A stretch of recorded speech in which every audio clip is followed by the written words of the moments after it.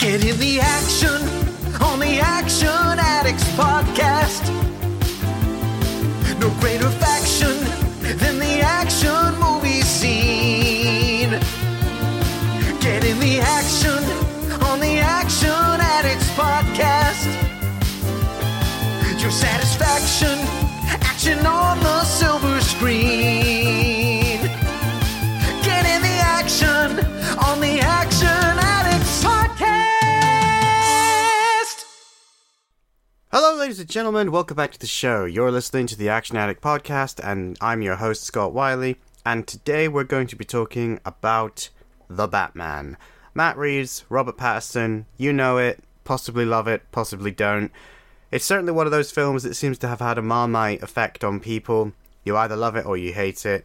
I am definitely in the camp of I absolutely loved it when I first saw it, and I have brought on Andy Gorham to chat with me and have a bit of a breakdown of the character, breakdown of the film, and we're just going to chat about the Batman in general. If you listened to last week's episode, then you'll have heard me say that this was originally going to be a bonus episode, which is one of the reasons why we just kind of chat about Batman in his previous incarnations for a bit at the beginning. So, yeah, it's not a case of I'm going to be changing the format and including more stuff. It was just that this one wasn't originally going to be a main episode, but in all honesty, the more we were talking, the more it was like, well, actually, this does kind of just feel like a main episode, just with a bit of extra stuff at the beginning, where we're just talking about other stuff, so why not? As a result of which, this episode is kind of jumping the queue, as, like I say, originally it was going to be a bonus episode, so you'll hear Andy today, and then Andy will be back if you're a regular listener in a few weeks, but he actually recorded that one first, so yeah. When we get to that episode, you might hear us mention the Batman, but we're talking about a conversation previously, so the concept of time is a weird and wonderful thing. At the time you're listening to this, I will actually not be at home. I will be visiting family, so I'm trying to actually get this recorded relatively quickly so that I can get this edited. So I'm going to throw you over to myself in the past so you can enjoy the chat, and I'll see you all for the outro. Take care of yourselves, guys, and I will see you very soon.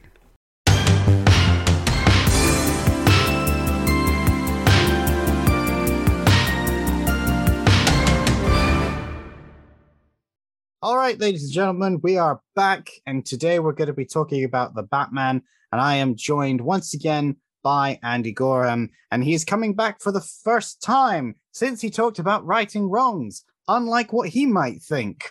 Hi, Andy. Hi, Scott. How are you today? I'm doing good. So, to clarify, Andy's actually been back to talk about a different film, but this episode is going to come out before that one. So, yeah, there's going to be some narrative dissonance there. Deal with it. Moving on. How are you doing? I'm good, thank you. It's Friday. We're talking about the Batman. I couldn't be happier. Excellent.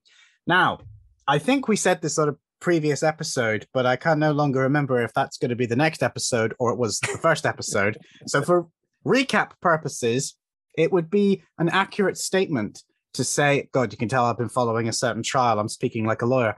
Would it be fair to say that you're a DC?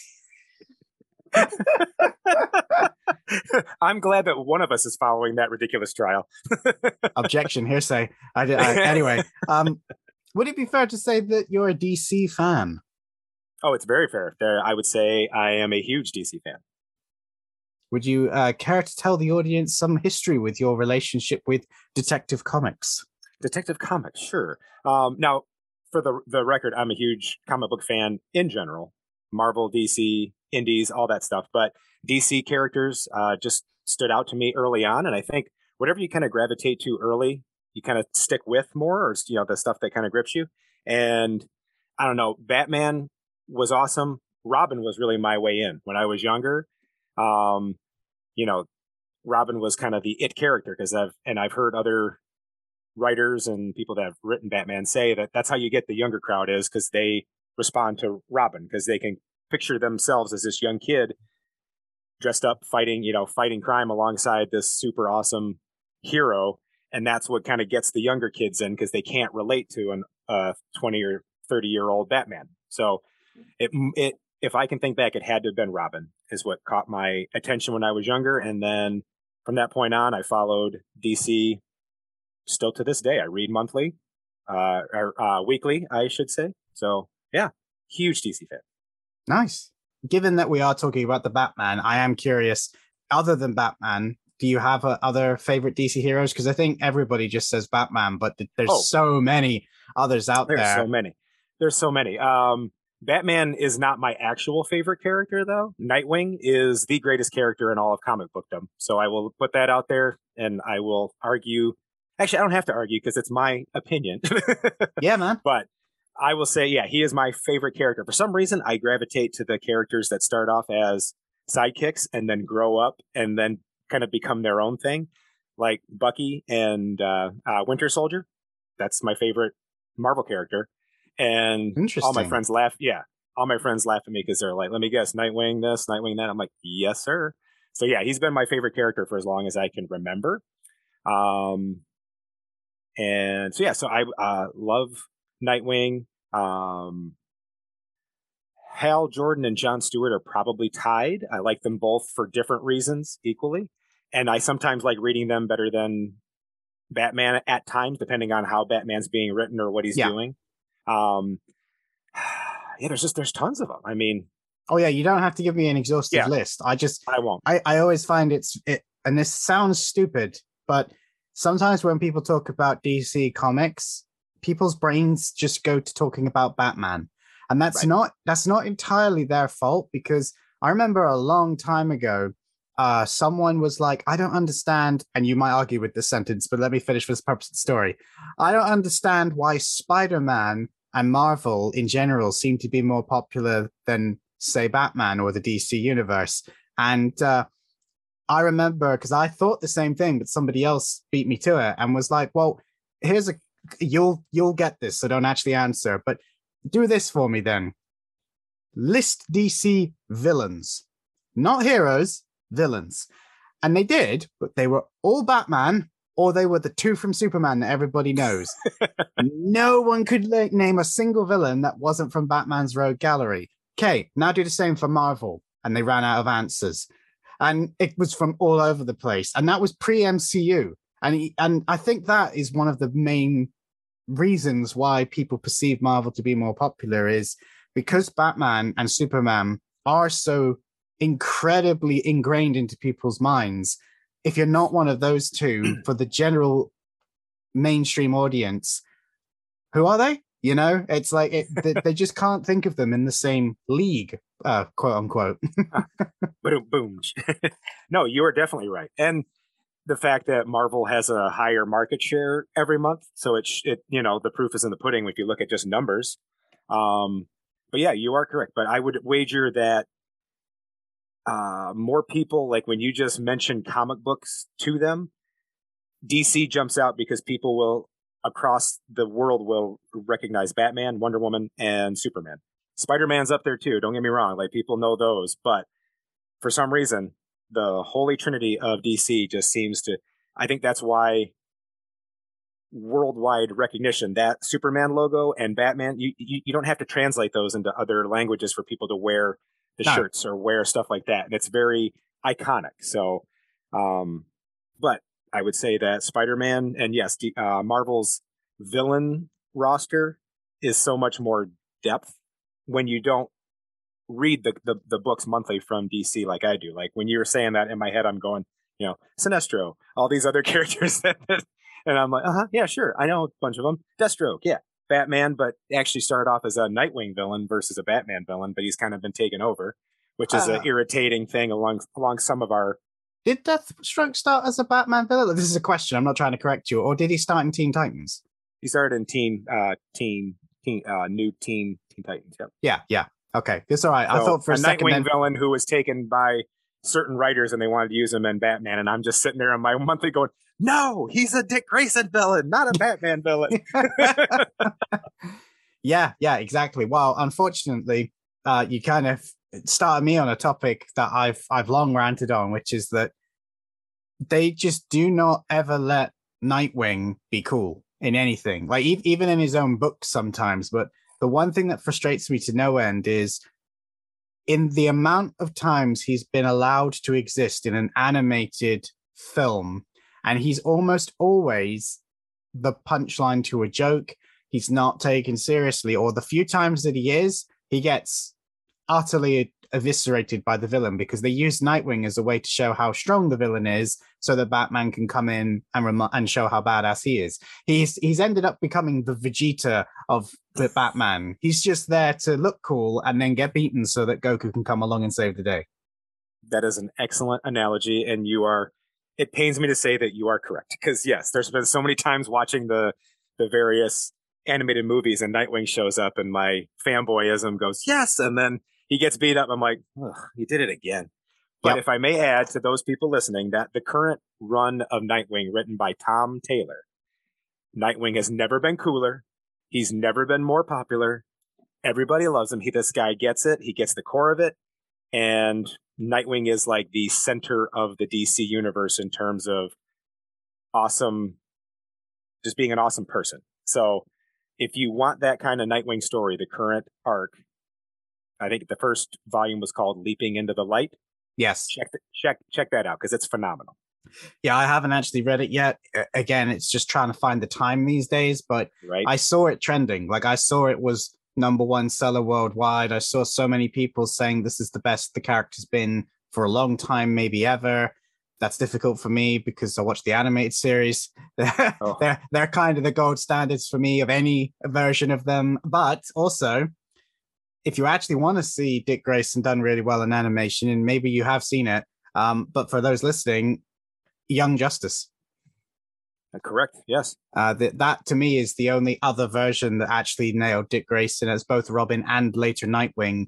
Even the few times when I thought they had gone wrong with him, it turned out that he was actually doing his Batman and was 20 moves ahead of everyone else. And I'm like, yes, that's how you do Nightwing. He is Batman, but without his flaws. That's what he was always supposed to be. You know, he's the guy that learned from Bruce, but didn't take all of the mistakes Bruce did. Exactly. He's the one that can lead a team successfully. He's the one that people can come to talk about problems, because he's not as shelter, or he doesn't have shields up like, Bruce does, because Bruce can't let anybody in. Even Dick and Tim and Damian and all those guys and Jason, he can't seem to let them in to a certain point, whereas Dick is an open book. Yeah, so you are correct. And now that we've spent 10 minutes talking about Nightwing,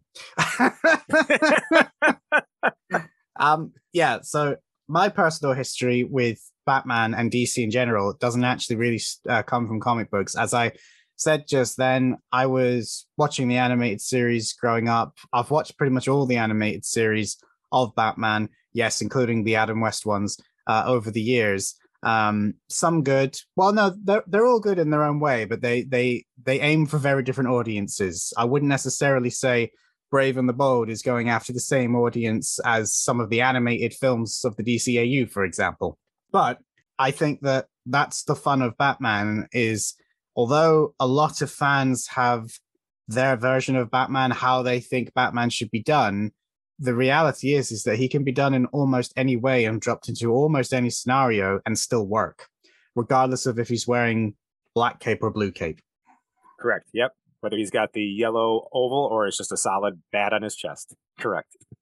Or a weird mechanical logo that is actually a Batarang. Which I kind of dug. Just because we hadn't really seen that before. Yeah, I was kind of sad though, because again, we're talking about the film now, but when he did eventually take it out, he doesn't really use it as a Batarang. Yeah, no, I was a little disappointed. Plus, we only saw it once. I was like, come on, you're saving that till the end? Have him use it in a fight scene or something. Yeah, exactly. But yeah, no, it's funny because just quickly before we move on with what you were saying about Superman and Batman, I mean, aside from the fact that they're both like over 80 years old at this point, which kind of gives them the advantage of being recognizable everywhere. My favorite DC character isn't technically a DC character, because he is a DC character now, but he didn't used to be. He was Superman's rival. And by rival, I mean he crushed him every week in sales and nearly caused DC to go under because he was so successful. And that would be Captain Marvel, a.k.a. Shazam. Yes. He was my granddad's favorite superhero. And he used to tell me stories about him, like he remembers when he read comics. And I had no clue that this character still existed. And then one day I remember finding said comic, and obviously he appeared in the the Justice League cartoon, which was a sequel to the Batman the Animated Series and Superman the Animated Series, and that made my day. And I was a fan ever since, because he was basically Superman, but without the stupid weakness to green rocks. Correct. Well, allow me to say that I am jealous that your grandpa read comic books, number one, and number two, shared stories with you, because I was left on my own to find comic books. Thankfully, I had a cousin that was into him a little bit. He was way more Marvel because he was X-Men and stuff like that. But so I was always the one in my household wanting to go to the, thankfully where my dad worked right down the road was this huge comic book shop. And so Saturdays we'd go in and help him pick weeds in front of his office. I'm like, why are we doing this? But then I realized I could parlay that into going to the comic book shop. So, yeah. No, I can remember, like, he used to talk about all sorts. Obviously, Batman and Superman were back when he was a kid, but there were tons of British ones as well that I won't even bother mentioning. But he would talk about, like, The Spirit, Captain Marvel, and all these big ones that don't really exist anymore, like The Shadow.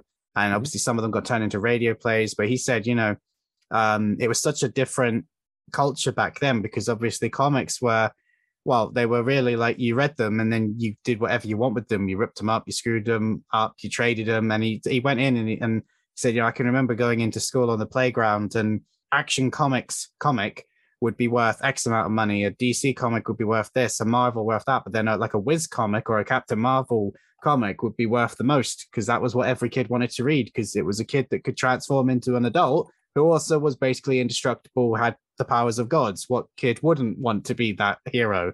And it's Correct. like, yeah, I can see that. Makes sense to me too. Yeah. So I think one of the first big comic events going back to Batman and my history with it was the breaking of the Bat and Nightfall. I was old enough to at least get my own allowance, and I could go get my, so I'm not going to say I didn't have a pull list, but it was one of those that I kept bugging my dad to go to the shop every month so I could pick up the next issue of, Batman and follow the Nightfall, Night Quest, and all that stuff. So, so from then on, I was in. So there was nothing stopping me. But as much as I love the comic books, I think you're right. When I picture my quintessential Batman, it's Kevin Conroy's voice and that animated series style. So we are one in the same with that. Yeah, man. I think, to be honest, there's a lot of people that applies to. I see so many people say, when I read the comics, I hear Kevin Conroy's Batman or the other characters and their voices respectively. I also think as well that so much of the animated series became canon in DC Comics, like to the point that people don't even realize how different a lot of the villains were before the animated series. Because I think at this point, lots of people know that it created Harley Quinn, but I don't think people realize how much of the other villains they drastically changed, but became so good and popular that DC went, yeah, we're taking that. Mr. Freeze being the most obvious example, with it. His whole backstory basically was invented by the animated series that everyone now knows. Right. The Heart of Ice. Excellent episode. Yes. And I also love the fact, and this is totally off topic, that his episode was called Heart of Ice, and then 4 years later on Batman Beyond, the episode where they brought Mr. Freeze back was called Fire and Ice, and it was like, Yep. Someone knew what they were doing with those episode titles. Oh yeah, somebody did. Yeah, Bruce Timm knows. Yeah, Bruce Timm and Paul Dini knew what they were doing for sure. So yeah, that fun rant about comics and cartoons aside, we're here to talk about the Batman. So I was curious, before we start talking about today's film, I assume it's that you've seen all the other films. Yes, I was opening weekend to see Batman '89. We were supposed to see Teenage Mutant Ninja Turtles. For some reason, that was sold out because in our area. So my dad was like, I guess we'll see Batman. And secretly I was like, yes. And we went and saw Batman instead.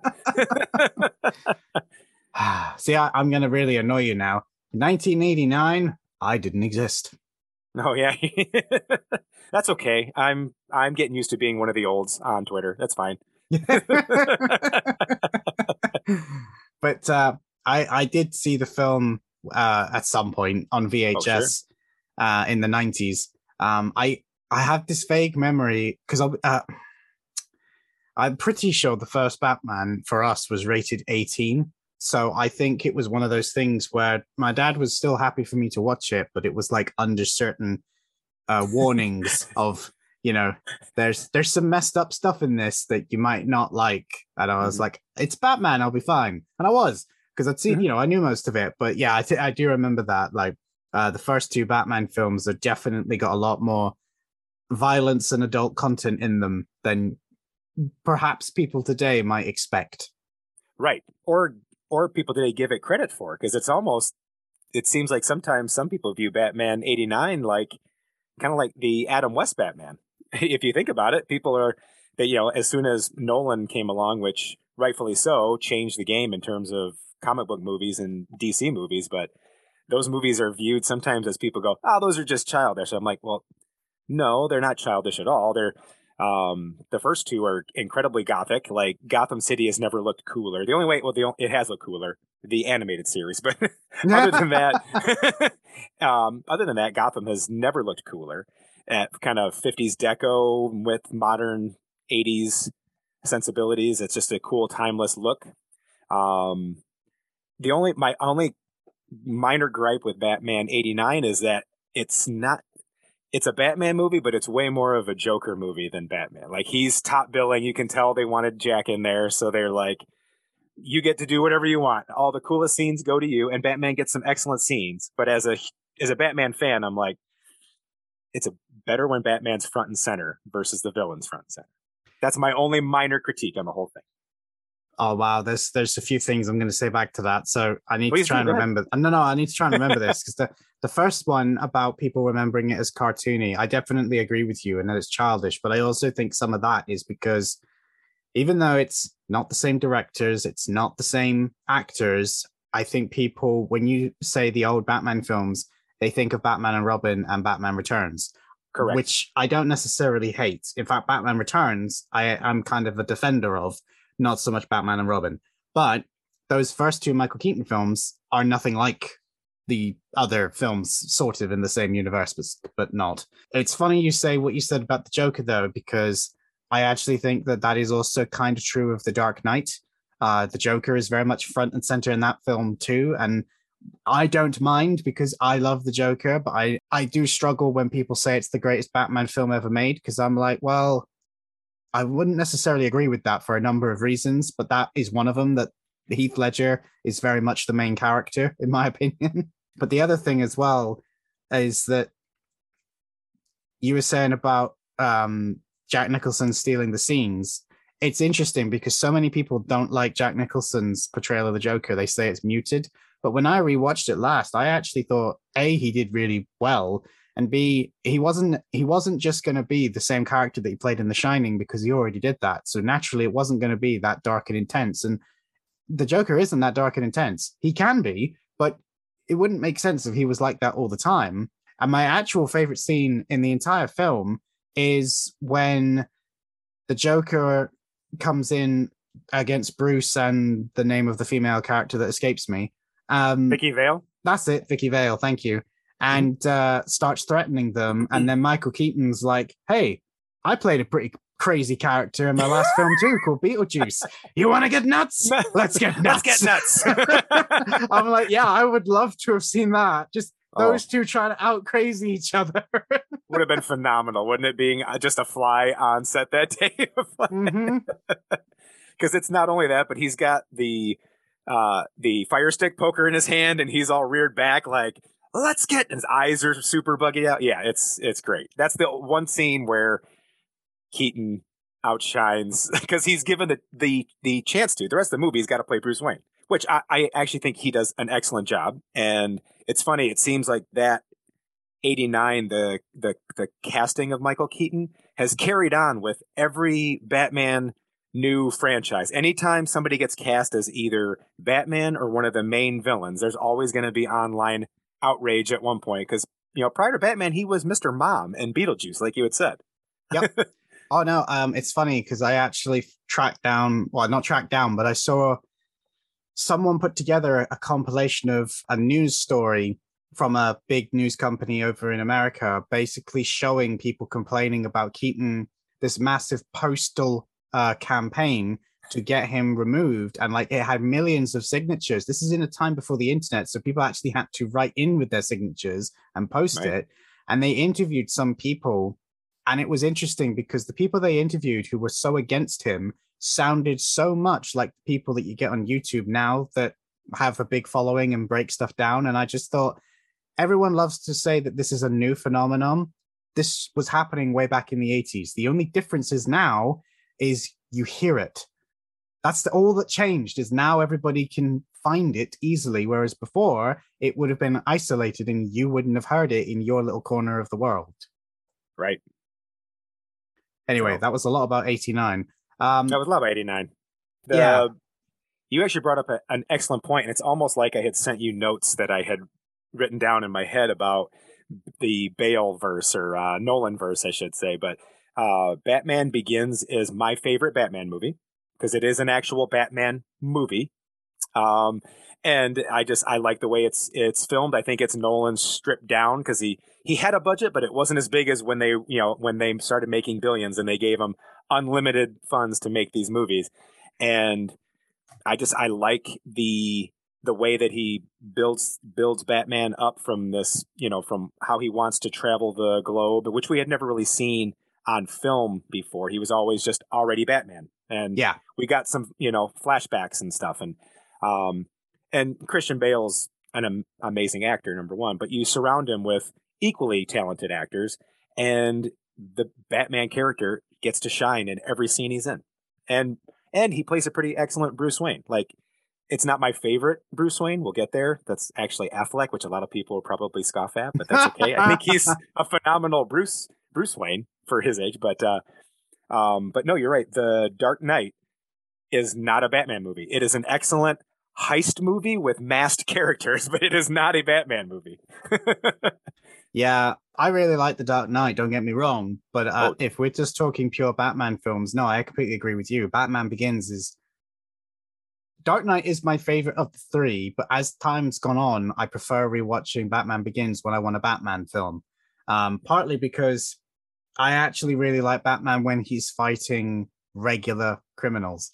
Like, one of the things that happens with a lot of Batman stuff, interestingly, it hasn't happened with this new one yet, but I'm curious to see if it will, is the first film, crime syndicates and cartels and gangs, they're very powerful. They require a lot of brain power as well as muscle to overcome. And then the next film, a supervillain appears, and suddenly the crime families might as well not exist anymore because they're just useless. And that is another problem I have with The Dark Knight is, yes, I love the Joker, but he does kind of take out some of the other criminals, one played by Michael Jai White, very, very easily. And it's kind of like, really?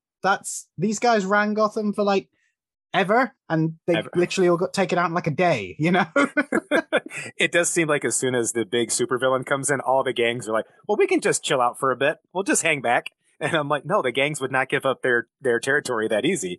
Or there would be a lot more interplay of the gang, like the Joker having to juggle both Batman and the gangs. That makes a lot more sense to me. Yes. Because the Joker is just mass chaos, especially Heath Ledger's version of it. Yes. Just pure chaos. There's no rhyme nor reason to what he does. The other reason I like Batman Begins is because it has the best Batman voice of Bale. The Dark Knight is... I don't think anything needs to be said about how many people have taken the mick out of that version of the Batman's voice. And unfortunately, it's not that much better in Rises. But the problem with Rises is that I think people kind of forgave him because he wasn't the only actor that had a particularly bad voice. And I will never, ever, ever forget being in the cinema watching The Dark Knight Rises because I think we had a particularly bad cinema viewing because we watched it a second time and it didn't seem anywhere near as bad. But the very first time we watched it, that scene where they're both on the bridge meeting each other for the first time, I'm going to reenact what it sounded like for us. It was versus... And I swear to you that everyone was just looking at each other like, I don't know what's happening, but what drugs did I take before I came in here? That's funny too. Again, where our minds are melded, because I had mentioned Begins is the most subtle of the Bale Bat voices because it's more of almost not a whisper, but he just doesn't really hide it as much and just kind of raspies it up a little bit. And then the Dark Knight, it's there again. It's been talked about, and then the Dark Knight Rises. My only thing I will say is I would forgive it even more if in the Dark Knight Rises, when he makes the joke when Catwoman vanishes and he turns around, there's no reason to say out loud when nobody's around, that's what that feels like. Like, no, it should have been just Bruce Wayne going, oh, so that's what that feels like. I would have easily been like, all right, perfect. That makes more sense to me. Your voice is, you're doing it to try to throw people off the scent that you're not Bruce Wayne. But when he turns around and that's what that feels like, I was like, oh, God, you lost. Yeah. But like I said, as cool as Bane looks the second he talks, his cool factor is gone. I slightly disagree, but there are some lines that he can pull off, but it's so difficult sometimes, especially when, like, being a comic book reader, you know what Bane is supposed to be like. I really can't stand that version of Bane because he is not. And there's two different versions of Bane that are both bad, in my opinion. There's the one from Batman and Robin, where his dialogue consists of going, roar! And then there's the Rises, which is, it would be extremely painful. And that version's definitely my preferred of the two. But considering... cinematically. Yes. But there was no use of Venom, and he's not portrayed as particularly intelligent. He's just a better fighter. And yes, he is a good fighter. He is the man that broke the bat. But the fact that they didn't show that the reason he was able to do that is because he can match Batman mentally really annoyed me. But of course, that leads into my other problem, which is that he's not actually the big villain of the film. They tried to make that Talia, and that just didn't work for me on a number of levels. It didn't work for me as much either. I still forgive the movie because I actually I like Rises more than I did when I go back and rewatch them. You're right. The Dark Knight is so heavy that Begins is a much easier rewatch. It's easier to, it just flows better. It's not as long. Again, I don't care about the length of movies. We'll get to that when we talk about the movie in general today. Eventually. But, eventually. We'll get there. But Begins is easier to palate. Rises kind of feels more Begins-ish, because it is more of a Batman movie, and Bane does take center stage for a lot of it, but ultimately it boils down to Bruce Wayne overcoming all this stuff. And Rises does have my favorite scene in all of the Nolan trilogy, when he climbs out of the pit. I don't know why, but that scene gets me every time, when he keeps trying to climb and keeps falling, and then he has to do it without the help of the rope, and then when he jumps and the music hits, perfect cinema in my opinion. And then of course, it goes down a little bit because he then shows up in Gotham thousands of miles later. But I don't care. You beat me to my joke. I was like, don't ruin this for me, Scott. I love this. No. There is actually, technically, and because we have kind of skipped over Batman Forever and Batman and Robin, and I don't think anyone's going to be that fussed. But there is actually another cinema theatrically released film that we didn't actually mention, and that is Mask of the Phantasm, because that did actually get released in cinemas. Correct, and that is one of the best Batman movies as well. Yes. Sorry, I totally forgot about that. Excellent job calling that back, because number one, when I found out that Mark Hamill was the voice of Joker, I lost my mind. Because as a lifelong Star Wars fan, I was like, and you mentioned there was no internet. So if you didn't watch the credits, which I was a kid who just got home from school and was ready to watch this, and then I think X-Men was after it. So I had to switch channels really quick to get to X-Men. So I was going back and forth. And then when I find out, I'm like, wait, Mark Hamill, Luke Skywalker is Joker? I'm like, impossible. Yep. And I don't even my love think of that man has just grown even more since then. I don't even think I knew up until I started rewatching them when they came out on DVD. And it was literally just pot luck that we were going through the credits, like me and my dad, and I noticed it say Mark Hamill, and I'm like, that can't be what? And I rewound it, and I'm like, that does say Mark Hamill. And Dad's looking at me like, and I'm like, Luke Skywalker. And he's like, no. So then I had to go and find Star Wars. And I'm like, Mark Hamill. Yep, that's the same person. And then, like you say, eventually we got the internet and had it confirmed. But I've done that for so many people because... Scarecrow is Henry Pollock II? Jeffrey Combs. Oh, yes. Okay. Yeah, sorry. It's because stupid show. It's because of the difference between the Batman animated series and the new Batman animated series. Correct. Yep. That aside, though, we also had John Glover as the Riddler, who at the time I was watching as Lionel Luthor on Smallville, so that blew my mind. Oh, yeah. Mm-hmm.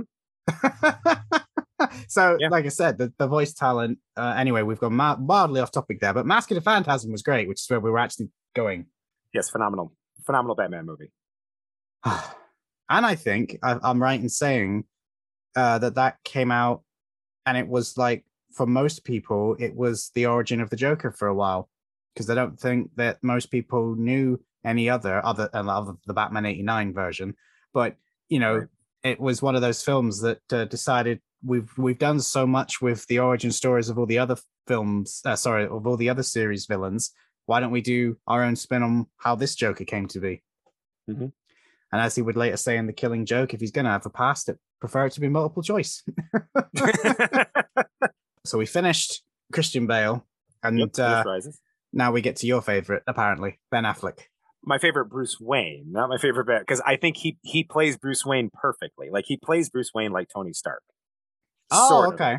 In the way, like the end of Batman versus Superman, when Clark's going, how'd you get my mom's house back? And he just looks over and goes, Clark, I bought the bank.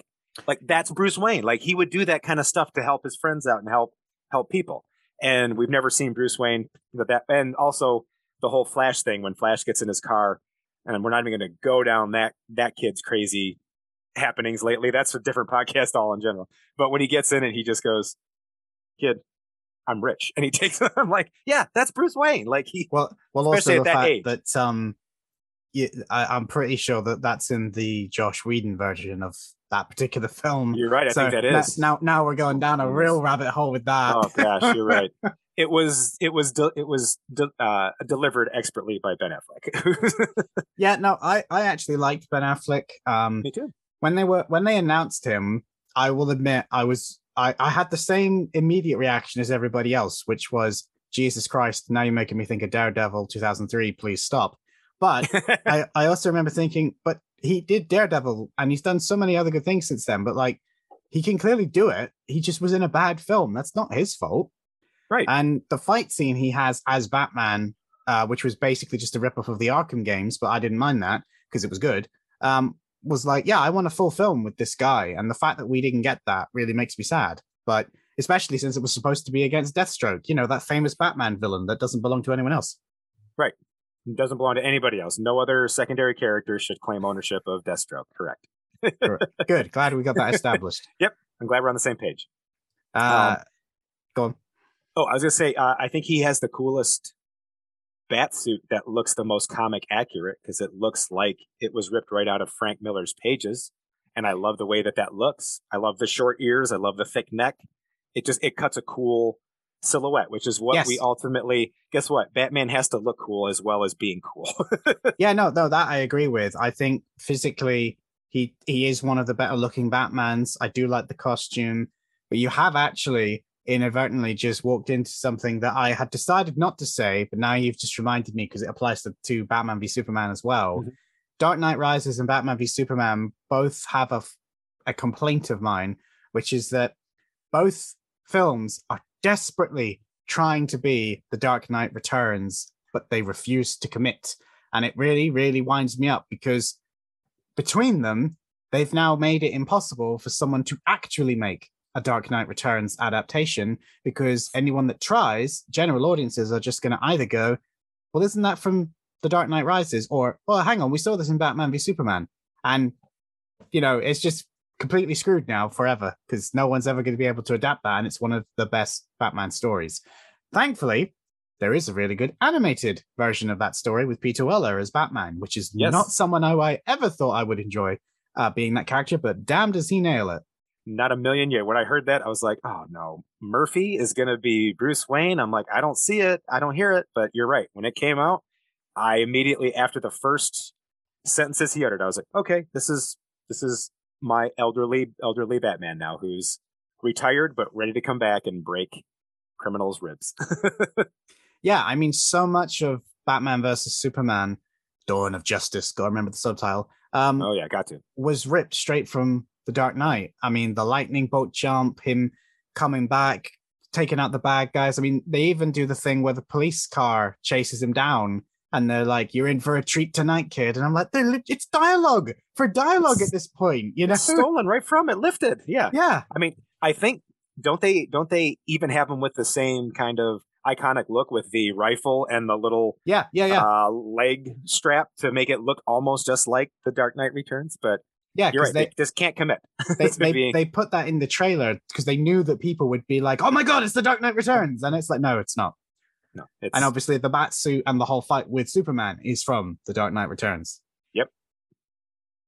Although I think I actually prefer the fight that they had in the comic and the animated film, because the one in the actual film, aside from the ridiculous ending that's been memed to death, it's not the same when it's just two CGI blobs facing off against each other. No, plus you had Frank Miller at the height of his kind of creative power drawing that, and it wasn't just Batman and Superman. You also had a Green Arrow who was upset at Superman for maiming him. Yeah, so it makes sense. Yeah, you had both a one-armed Green Arrow, and obviously you had Kelly's Robin.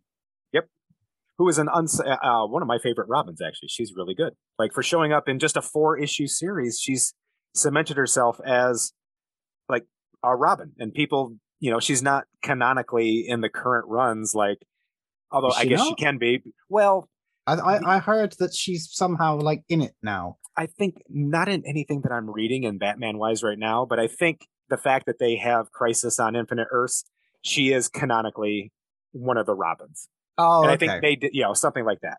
I could be wrong because I'm not reading every single Batman book because unfortunately there are just way too many, and I have other things I have to spend money on, family, mortgage, all that stuff. So curse this adult living, curse responsibility. So I think that brings us to now. Yes, I think so. Yeah, I don't think we missed anybody out. Well, we missed somebody out, but no, technically he did have a film. Technically there is the Batman film with Adam West. Oh, correct. Yes. Some days you just can't get rid of a bomb. Pow, bam, whap, smack. I think we've driven. Please tell me you've seen the trailer that went around the internet. I think I might have sent it to you, and I did, didn't I? Yeah, when they put him into the Batman trailer. Yes. Thank you, internet. You are the best and worst all at the same time. Yep. Have you also seen, this is related to Batman, guys, I'm not going off topic, Return of the Caped Crusaders, the animated film that starred Adam West and I want to say Burt Reynolds, and that's completely wrong. Nope, it's Burt Ward. You're close. Thank you. Yeah, I was like, yes. It's not Burt Reynolds. Yes, I have. No, and it captures that kind of zany 70s or 60s Batman perfectly. It does, but I also like the fact that it was a commentary about how Batman changed throughout the years, how superheroes have changed. And I loved hearing some of the darker dialogue come from Adam West Batman, because he even quotes The Dark Knight Returns. Like, I'm the surgeon and this is my operating table, coming out of old Adam West was not something I was prepared for. I love that film. No, but it was delivered excellently. I would have liked him to be the voice of Old Man Batman in the movie. I mean, I love Peter Weller, but he could have done a great job too. See, but that's the thing. Like, all right, rant time. Adam West is one of those actors, kind of a bit like William Shatner, in all honesty, but we're going to stick with Adam West, where people take the mick out of his acting style from one thing he did and are like, oh yeah, that's his acting for everything he's ever done ever. And it's like, no, it's not.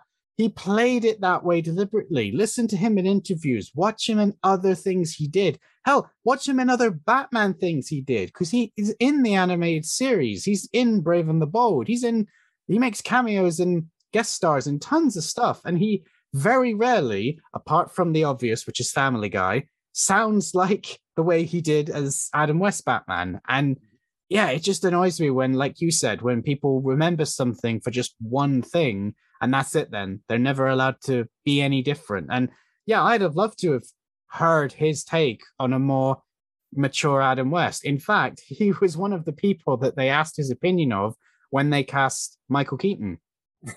And he even said, like, obviously the natural choice he wished they'd picked was himself, but he actually said, like, this will be completely different to the version that everybody knows of mine. And he even said, like, way back in 88, I think this was, it doesn't matter whether or not Michael Keaton is like me or like the character in the book, because he'll make it his own. I certainly did.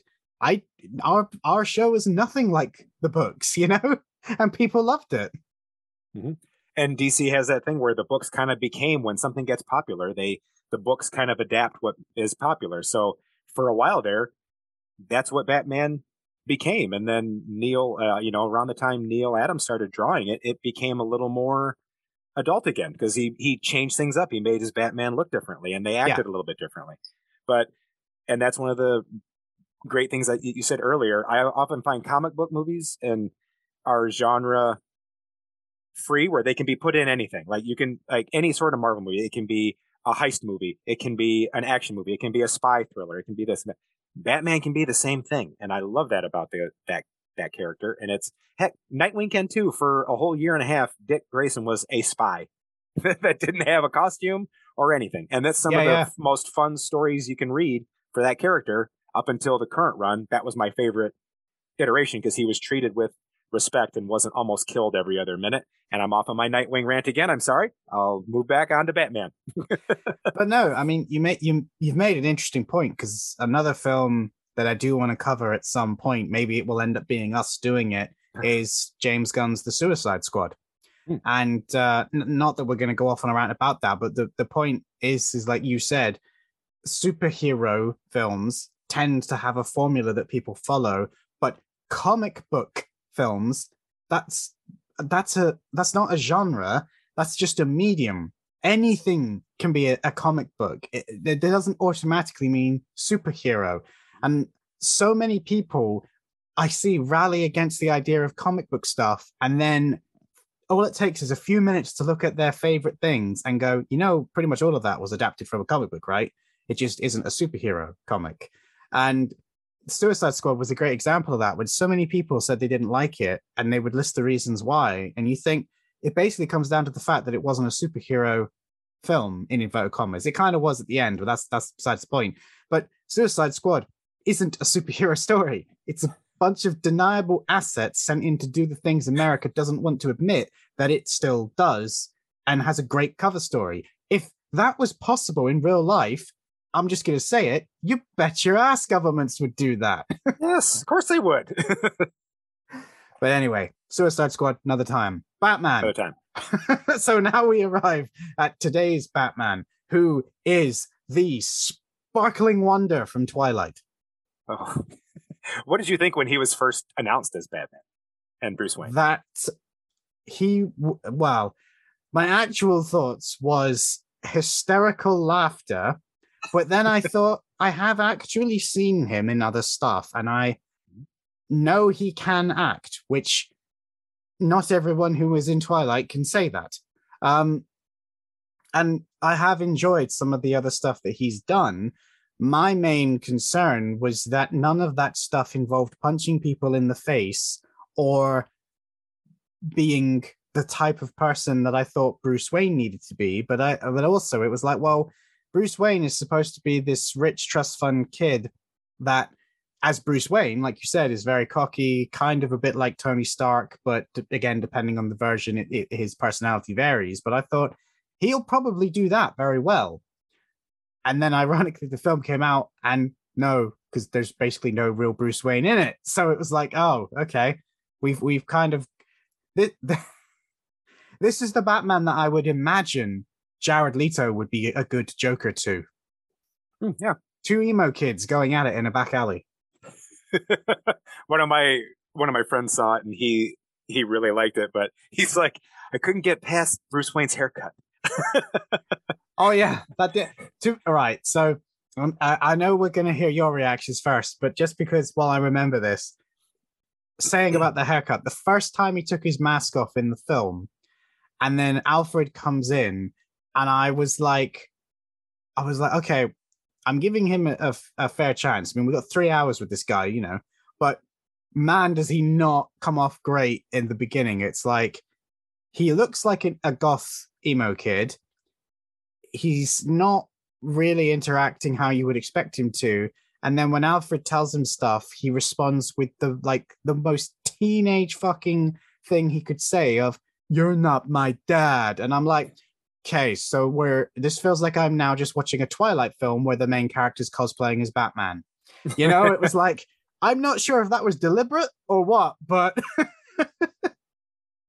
It's possible. I'm not sure. But yeah, I think the older I get, and we've just as we've established earlier, me, Mike, some of the other guys on Twitter were the olds. The older I get, the less critical of certain things I am, and casting I think is one of them now, because I think back to, Ledger getting cast, and a lot of people were like, I don't think it's going to be good, and then he turns out to be a phenomenal actor, and that's my mind immediately goes there, and it's like, remember, you made fun of him and it turned out it bit you in the butt. So why don't you just wait and see? In fact, it goes back further than that, because in Batman Begins, everybody hated the idea of Michael Caine being Alfred. And now he's like the gold standard that everybody compares any Alfred to. And you think, yeah, that was very different to when he was announced. Like, everybody made fun of that. Like, yeah, Alfred is supposed to be this posh upper class English person, and you want it to be the guy that blew the bloody doors off, you know? And everybody has their Michael Caine impersonation. Yep. What good is doing push-ups if you can't lift a bloody log? Oh yeah. Oh no, I personally agree with the masses that he's my favorite Alfred. Mm-hmm. I thought Andy Serkis could be a really good one as well. Like, again, a lot of people weren't sure what to make of that casting, and I'm like, he's a good actor. It's not his fault that everything he's been in is pretty much behind a CGI mocap suit. Right. And think of that. Even then, those characters are still more emotive than some live action characters. So it makes sense that he's just, when you're that good of an actor to emote, you can pull it back a bit. And I was pleasantly surprised, because it was one of those casting things where, oh, cool, we're going to have to see him in an actual, role that he gets to bite into. And you're right. I equally like and hate the Bruce and Alfred scenes, because you do get that teenage angst of, you're like, you're not my dad. And then even the whole, coupling things when he goes, well, you're not a Wayne, are you? I'm like, why are you talking to the guy who's raised you like that? Like, it came off a little, but I think thankfully towards the end, it kind of reconciles, I think, a little bit of that. So hopefully moving forward, we just have Alfred and Bruce with what we've come to know and expect from a father figure and a, surrogate son who's, who thanks this guy because it's the only family he's known since his world was turned upside down. Yes. So remind me you said that when we get to the future, because I don't want to go starting to talk about what's next when we haven't really even talked about what is. But yes, I have thoughts on that too. But no, I agree with you. The teenage angst aspect really felt out of place. I understood, like you say, by the end, and when I rewatched the film when it came out on streaming, I was like, I thought it would be less annoying because I knew where it was going, and actually it kind of made it more annoying because those first handful of scenes are really difficult to get through because there's no real justification for it. He's not a teenager. He's not still going through his rebellion phase. Alfred is the only person that's been with him since his parents died. Yes, I understand what they were trying to do, which is that Bruce is, put his emotional shields up and he's built this wall that's part of his character. But Alfred is usually the one person that is inside that wall. And the fact that he was seemed to be putting him down and insulting him at every single opportunity. And it wasn't like a childish insult. Like you say, the Wayne cufflinks one really stood out to me, where it's like, you're not a Wayne. And it's like, well, I've got more Wayne in me than you do, you bloody ingrate. Sort of, it really felt like so out of place. And it just made the character of Bruce feel so immature, which didn't really mesh with everything else in the film. Because one of the things, to rewind slightly, that I really, really liked is in that same scene, he's obviously reviewing the footage that he took from the contact lenses. And I loved that because A, obviously straight out of the books, but B, I just thought that's such a clever way of doing it. Because like when you see him walking around the crime scene, I knew he must be doing something because of how deliberate he was being. But the idea that he's recording everything 24/7 and then can review it, that's a lot better than keeping a journal. Way better, yes. Which he also does. Yes. Oh, yes, correct. Yeah, he's got very 7-ish journals too. Yes. But no, that was one of the things I actually was pleasantly surprised about when seeing it was when he's wearing the cape and cowl, how emotive Pattinson was with the mask on, and how much his eyes told. And yeah, when you go back and watch it, like I know the some criticisms are Batman takes forever to walk places and he walks really slowly. But when you think about it from what you just mentioned, yeah, he's walking slowly on purpose. His eyes are surveying the whole thing, so he can go back and rewatch the footage and make sure he didn't miss anything. It makes more sense. But yes, he does walk purposely slow, and there are scenes where it's long, drawn out scenes of him walking. But guess what? When it looks that cool, I don't care. Maybe I'm just a simple man. I see Batman walking, and he looks cool. I'm good. No, I mean, to be honest, the opening of the film, it made me smile because so much work is put in at that opening moment. You get narration from Bruce, which I loved because it instantly made me think of noir films, and it is a detective film at the end of the day. So that's a great thing to make you think of. But also, I'm so used to reading Batman's inner thoughts in a lot of the mediums other than films. He always has that component of his brain is his best weapon, but most of the films don't really convey that very well, if even at all. And the way that they had him, narrate and monologue at the beginning, and they showed that he's not really having the effect he wanted to or any, but everybody's terrified of the dark because the Batman is out there somewhere. And then obviously he does eventually reveal himself and beats the crap out of what I think are Joker goons, by the way. Because a lot of people don't seem to be mentioning that when they're talking about this film. And I just thought of all the Batman films, every good Batman has a great entrance. Michael Keaton has his I'm Batman with the guy on the roof. Christian Bale has the upside down scene of him picking up the guy behind you sort of thing. Right. And the others don't necessarily have ones that can equal it, which I think is a shame. But he has that great slow, methodical walk out of the shadows, and the fact that you can hear him coming is such a difference to how he normally is that it makes him stand out from all the different variations that we've had.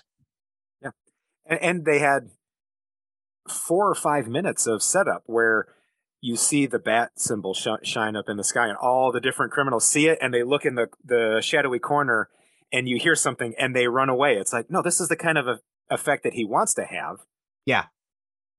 And then you actually see what happens, and then I love how the I am vengeance thing comes into play later, how Riddler and Batman are two sides of a similar coin, because Riddler's trying to do the same thing.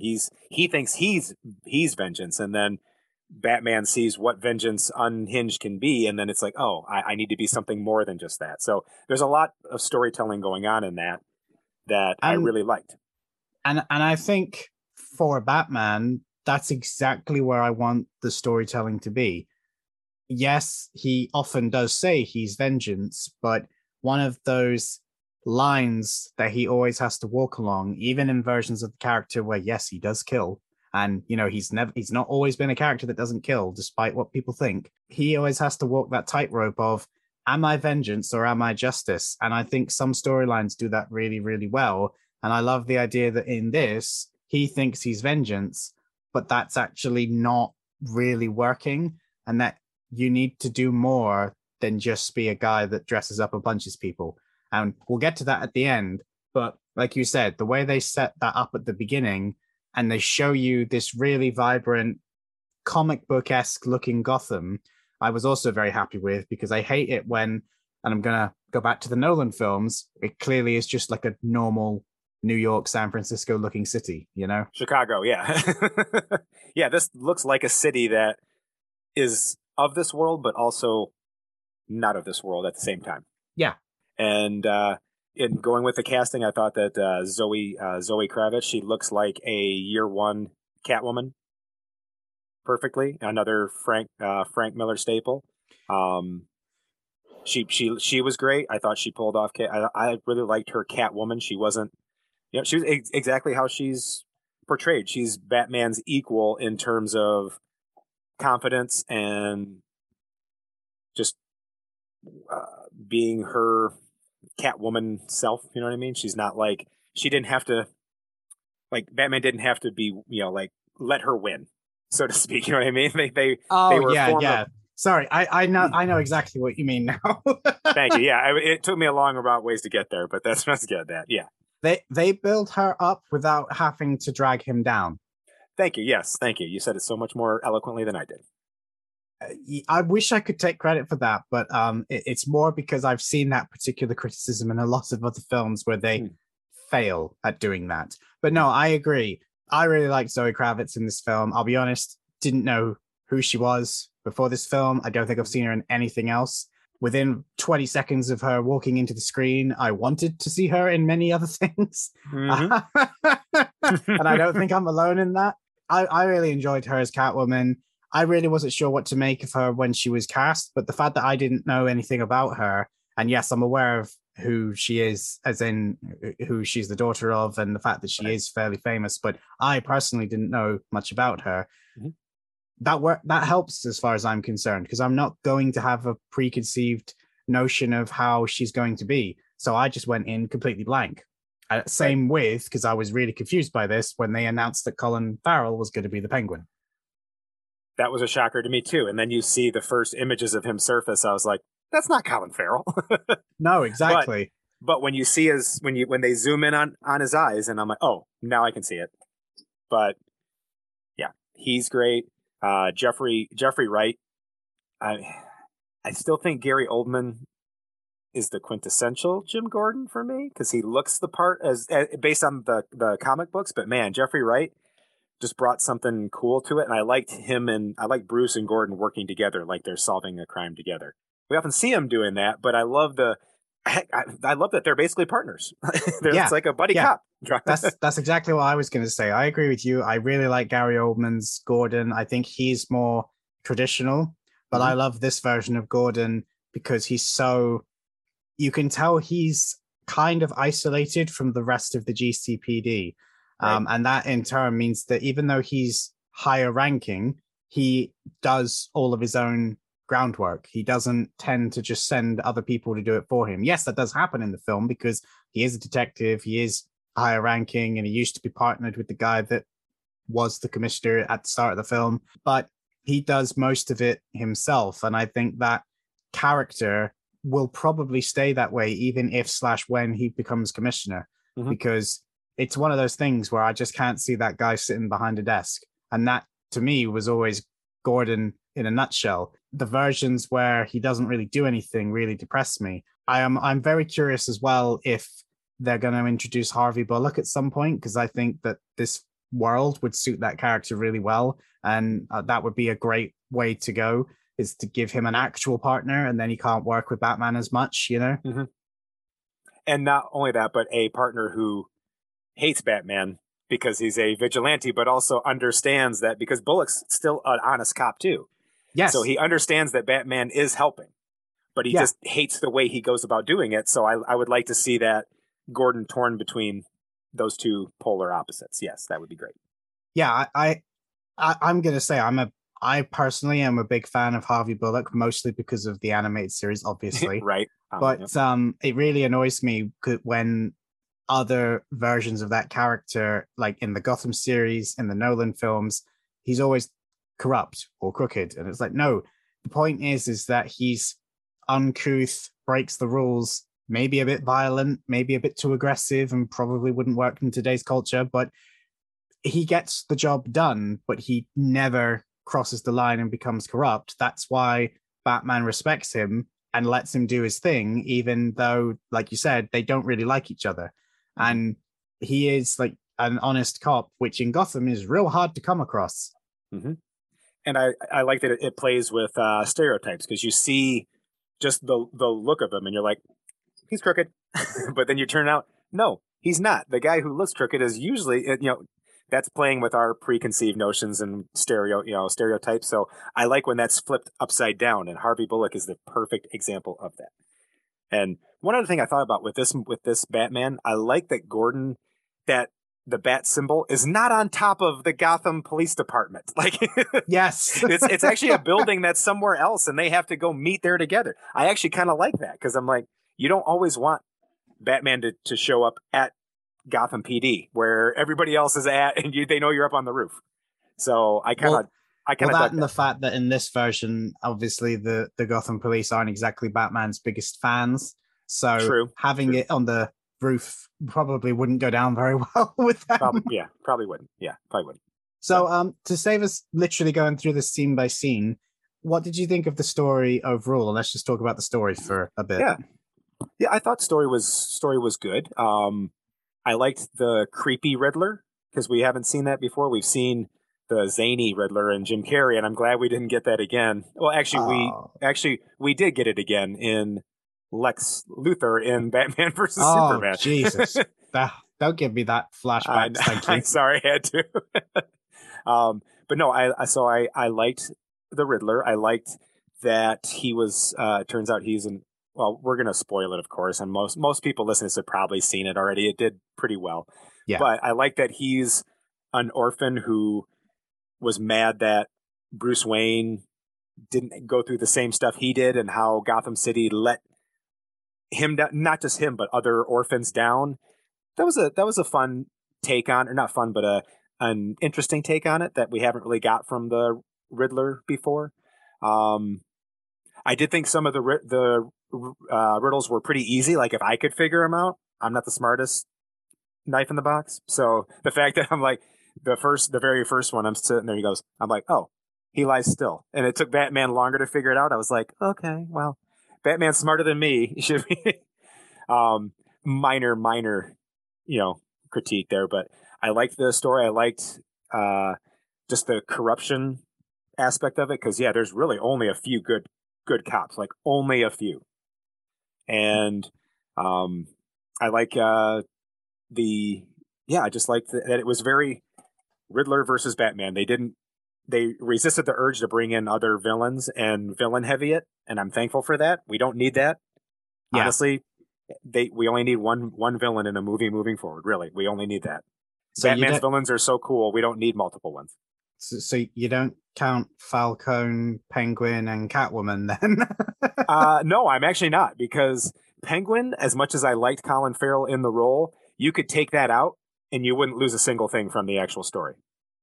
Like, you wouldn't. I mean, the only thing you miss is you miss the one where he finds out, that. But that could have been done by Falcone or something like that. But they were more ancillary villains that weren't on Batman's radar, I guess is how I should word it. I'm with Whereas this was purely him trying to solve the Riddler case. We know there's other villains out there, and they might pop up, but they weren't working with Riddler, and they weren't teaming up. I don't need villain team ups. I've had it for a while. I'm good without it. Yeah, you mean that you were happy that Two-Face didn't show up to teach Riddler how to punch? Yes, I was very happy. There's a time and a place for that, and I do like Forever. There's a time and a place for it, but yes, I for years had the song that Jim Carrey sings as the Riddler while he's taking out people's brains that burned into my head, and it's like, I kind of wanted a reference to the Jim Carrey Riddler, but I'm also kind of glad we didn't get one. That said, I would love to have seen what Jim Carrey could have done with this version of the Riddler as he is now, because when that guy wants to, he can play such creepy, terrifying characters that I'll bet money he could have easily played the Riddler straight and been one of the most haunting villains ever. Right. Well, I thought that Dano did a good job of doing that. The heavy breathing in the mask, and I like how Reeves showed a lot of the shots of his point of view looking through the goggles and stuff. That was really interesting. He did do a really good job. It was just like you were saying about people only thinking of someone playing it one way. Like, Right. yes, Jim Carrey is very good at playing wacky zany, and obviously he's currently getting a lot of success doing it again as Robotnik. But he's done a lot of serious films in between that don't get that much love, and TV shows. I don't know if you've seen it, Kidding, where he plays the children's show presenter. He is no, I have not. unhinged. Okay, well, if you were to see like a trailer of it, he's this Mr. Rogers-esque character, but underneath, no, he's a ticking time bomb of violence, and he is unhinged. It is very creepy how it sneaks up on you. Okay. I say, oh no, because that means I immediately have to add it to my watch list, which is ever growing and almost impossible to tackle at times. I wouldn't worry too much because unfortunately it got cancelled before it could properly finish. Okay. So yeah, watch it for the performances, but I don't remember that the story actually got properly finished. Okay. All right. Well, thank you for that warning. Now that I know that going in, I can just, pick apart Carrie's performance and move on and not worry about not getting a resolution to the story. So. But yeah, I agree. Like I'm really bad with the names. It's one of those things where I remember Zoe Kravitz and I remember Colin Farrell, and even now I can't tell you the name of the guy that plays Batman because my brain is just not in a name mode tonight. But I can see their faces. That doesn't help in a podcast, right? But no, I really like the Riddler. I can't say I loved his costume, but I understood why it was how it was. Like as the film went on, that costume makes sense. Whereas in the beginning, it kind of felt like it was trying to be edgy for the sake of being edgy, which in fairness it was, because that was the character's choice. But yeah, once you actually realize what his point is and what his message is behind the riddles, it's like, oh, your costume makes sense now. So yeah, I did like it overall, but I think, my partner, when we watched it, she described the film as a very slow burn. And while I don't necessarily agree with that, I think the story itself has a slow burn, and a lot of stuff, if you try and make sense of it from the word go, you're going to get frustrated. Just go with it, and it will eventually make sense. As much, like I said, I might be the wrong critic to talk about this because I love seeing drawn out scenes of Batman looking cool and walking, and I like atmosphere. They could have shaved half an hour, 45 minutes off of that movie and still had an equally effective movie.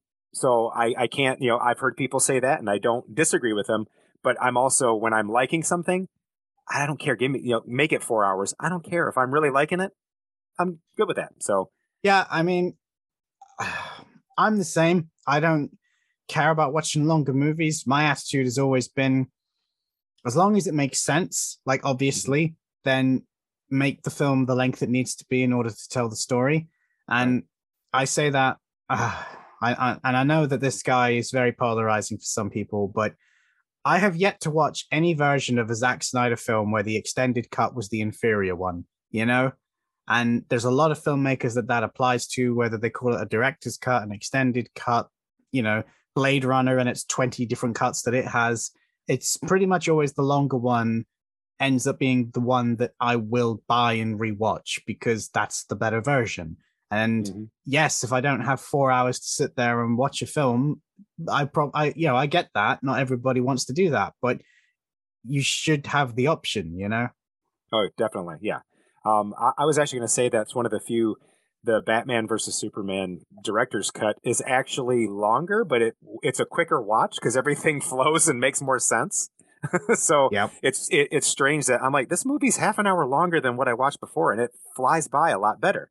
So, and that was a little gripe I was going to get onto in terms of I'm really over every news article that gets posted on Twitter and social media about, so-and-so's coming out. The movie's 2 hours and 45 minutes long. I'm like, I don't give a shit how long the movie is. Like it seems like that's the big news thing ever since Endgame, and then like this, they're like, this is 3 hours long. Guess what? We don't care.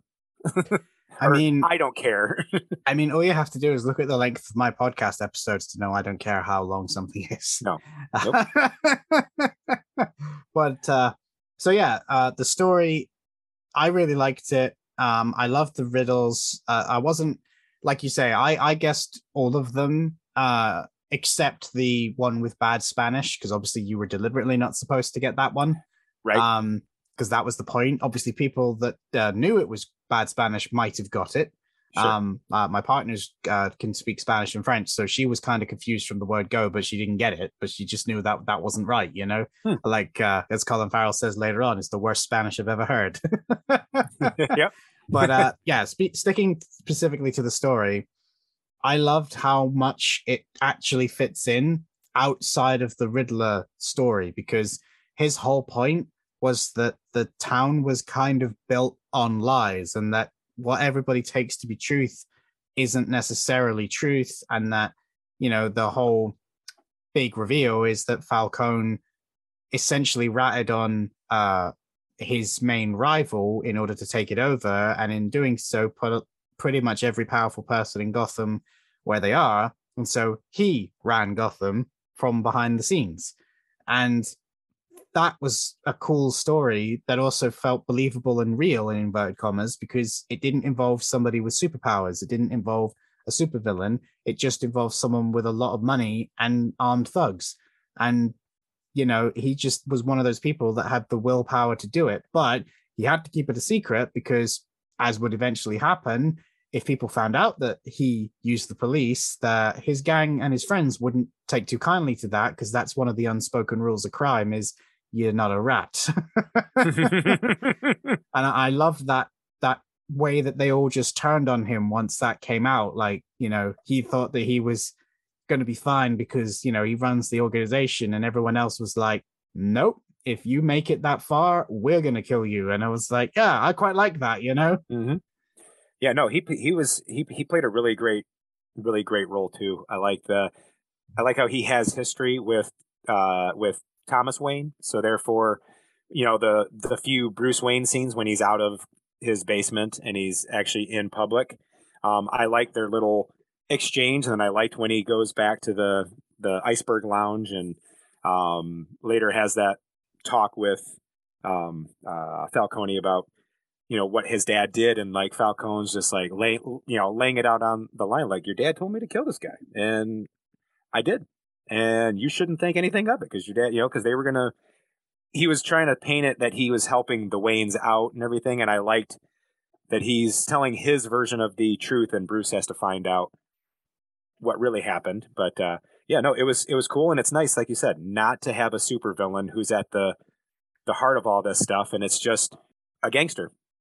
And that's what Batman started off fighting. Batman should be fighting gangsters, because the super villains aren't always, their plans take time to hatch. So crime still happens when they're not active. So Batman still needs to be out there patrolling and doing things. And I like that we saw that. Yeah. And I also got to say, John Turturro did an amazing job playing Falcone, because I'm so used, and I think a lot of people are so used to seeing him in comical roles now, right, that, again, people forget he's a really good serious actor when he wants to be.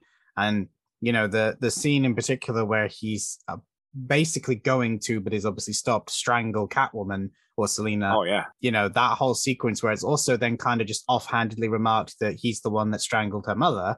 And, you know, so many people that miss that. Like, when I came out of the cinema, I went with some friends, and I reckon 2/3 of them missed that completely, because they were just so caught up in what was happening that that's just a throwaway line. I mean, even Selina doesn't really seem to respond to that, because it's just, she's in the process of fighting for her life. But yeah, I just love the way that they set all this stuff up that you could just call window dressing, and actually no, most of it was then called back towards the third act as, nope, this is not just a throwaway line. There's actually going to be a little reward for those of you that are paying attention. Right. So, yeah, I like the way that was just, yes, agreed. Plays well for the visual podcast. Visual.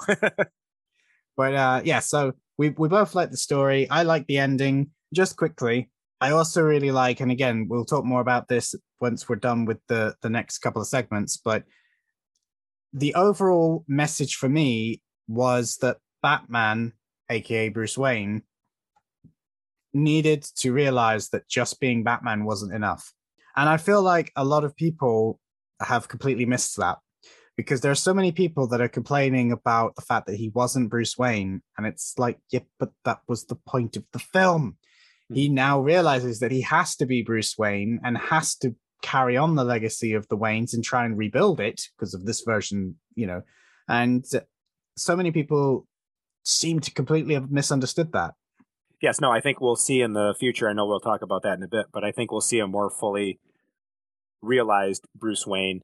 That's that's being Bruce, using his family fortune to not only fight crime as Batman, but also fight crime in other ways by helping to fund, Gotham PD, by helping Harvey Dent when he comes into the picture. Because Harvey Dent's got to show up. He's a classic Batman ally / villain. So yeah, and to be honest, I would quite like it if they just let Harvey Dent be Harvey Dent and don't immediately rush, or if ever, make him Two-Face, because agreed. I've seen Two-Face several times, and there are other Batman villains that maybe have been on film, but not very well, but some have just never been on film, and it would just be nice to not immediately go back to the old favorites. Now, there is a slight caveat with that, which is that obviously another Batman villain makes an appearance in this film. Right.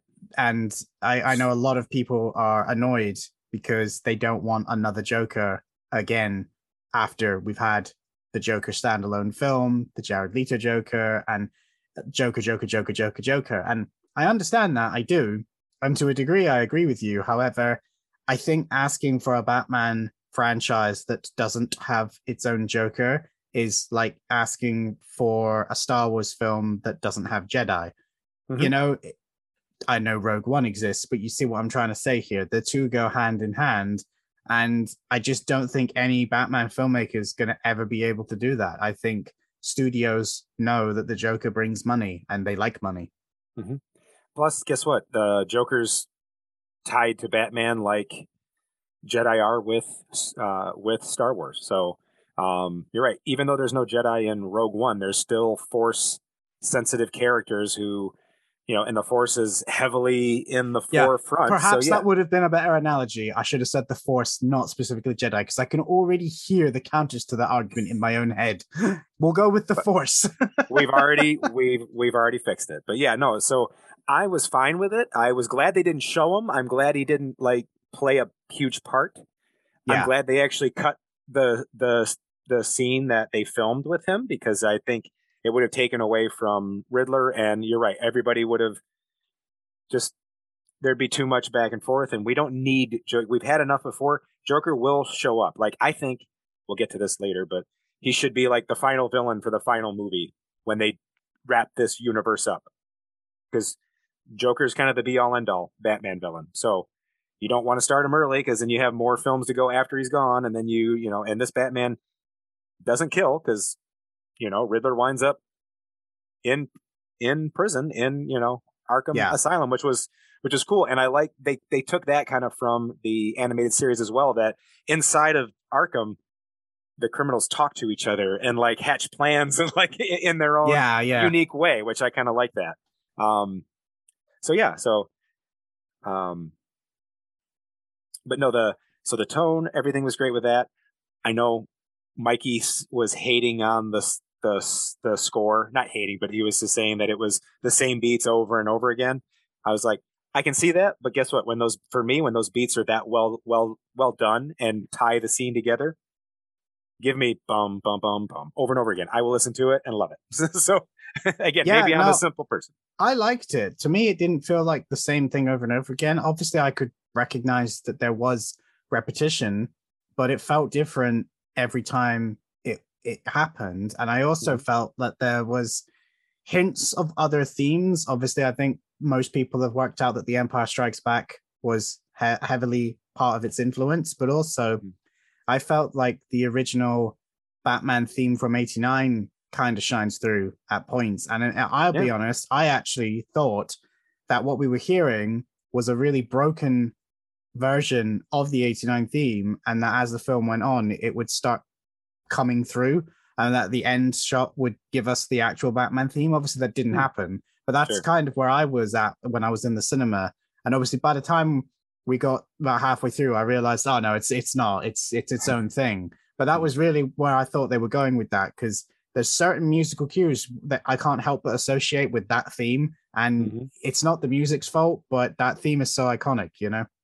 Yep, I totally get that. And yeah, you're right. There's times where the Batman theme takes different speeds, different tempos. Like the car chase, the Batman theme speeds up quite a bit because it's playing along with the actual theme, the chase itself. So you feel that energy in the music, and that car chase is actually, in my opinion, one of the better, more interesting car chases we've gotten in a Batman movie, because it's very. I like the way the cameras are in turn set up. I like that you don't see big, wide, sweeping shots. I know that's weird for an action guy to say or action fan to say, but it made it different, and it made it unique, and it really just focused on Batman and Penguin, in this chase, and it felt very like you're inside the car watching them, if that makes sense. Yeah. I'm quite happy to talk about that car chase because I loved that sequence in general. And also we can use it to swap over to talking about the action as opposed to the story. I absolutely loved that scene. When I rewatched it, it was a bit ridiculous how that scene starts, because he gives way too much time for the Penguin to like get into his car and run away, when in reality he could have just stopped that whole scene before it started. But that nitpick aside, I absolutely love the Batmobile, and I thought I would hate it. Like when it was shown off in the concept, it just looked like a car with a souped up engine, and it is just a car with a souped up engine. But I love the way that they made the car look monstrous, which is because it was inspired by the actual Monster Car film. So the car was based on Stephen King's Christine, which is why it has the red at the front, so it looks like the car's coming to life. And when I was in the cinema, I don't know about you, but I was deafened by the sound of that engine coming up, and everyone in the cinema, you could feel them like, oh yeah, this is going to be good. And then when the fire roared out the back, which immediately makes you think of the original Batmobile from the 66 series, I was like, yeah, this Batmobile, whoever filmed this particular sequence and did those shots knew what they were doing. It evokes so many different thoughts, memories, nostalgia, but also just, that's a car. Not only that, it's a kick-ass car. Yeah, our theater, when it revved, everybody like kind of braced themselves, and when the fire shot out, we all cheered. Like there was a lot of cheering in my viewing, which was opening night. It was yeah. And yes, it is comically long that he revs it up and lets Penguin get in his car. It's almost like he's tempting Penguin to get in the car and drive away. Yep. And then he's like, all right, we're doing this. And he takes off afterwards. So yeah, I'm a huge fan of it. Might be my favorite Batmobile we've seen. Just because, like you said, it makes sense in this world, and it looks and sounds cool. Like there's no way, you can't tell me they didn't put some lion roar along with that engine rev to make it sound just a little more vicious than it could have been just a regular engine rev. Sounded awesome. And I agree with you. The actual chase scene is great. It's shot so well, and it really breaks up the film because it's the only one. Yes, there are a couple of points where he drives the car, and for most of the film, he's on a motorbike or he's just appearing out of the shadows. But the fact that they give us this really nice, well-paced shot car sequence that has some really interesting set pieces, like when Penguin causes the trucks to crash into each other, and then he starts celebrating because he thinks he's won. That shot of the Batmobile coming out covered in flames with the red light, and Penguin's just like, what? And then you get that amazing shot that was in every single trailer where he clips the back of Penguin and he goes somersaulting over in the car, and the camera goes with it. And then you get the upside down shot of the Batman stomping his way towards him with his big boots. It's just, I don't see how anyone can dislike that, you know? I would agree. Yeah. If you don't have a pulse, that's maybe the way you could dislike that scene, because it gets everything revving. And from the moment, like you had mentioned early on, the first fight scene where he just decimates that thug, that Joker goon, and then we're just going to start calling them Joker goons from this point forward, just to get that out. But then how he fights the whole group, it's cool because it's not overly stylized. Like it makes sense. Like he's got this suit on. as much as I love seeing Batman do martial arts and stuff, when you're fighting people like that, you're not going to throw a lot of high spinny kicks. You're just not going to. No. And I like the way they did it. When he did kick, it made sense. It looked powerful.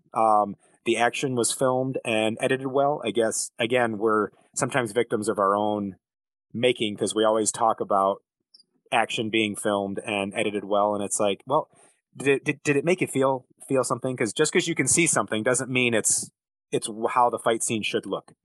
Because sometimes a fight scene like the first Nolan movie, well, I would have loved to see more clear action. I like his stylistic of you can't see what Batman's doing because he's so much more trained than the guys that he's fighting.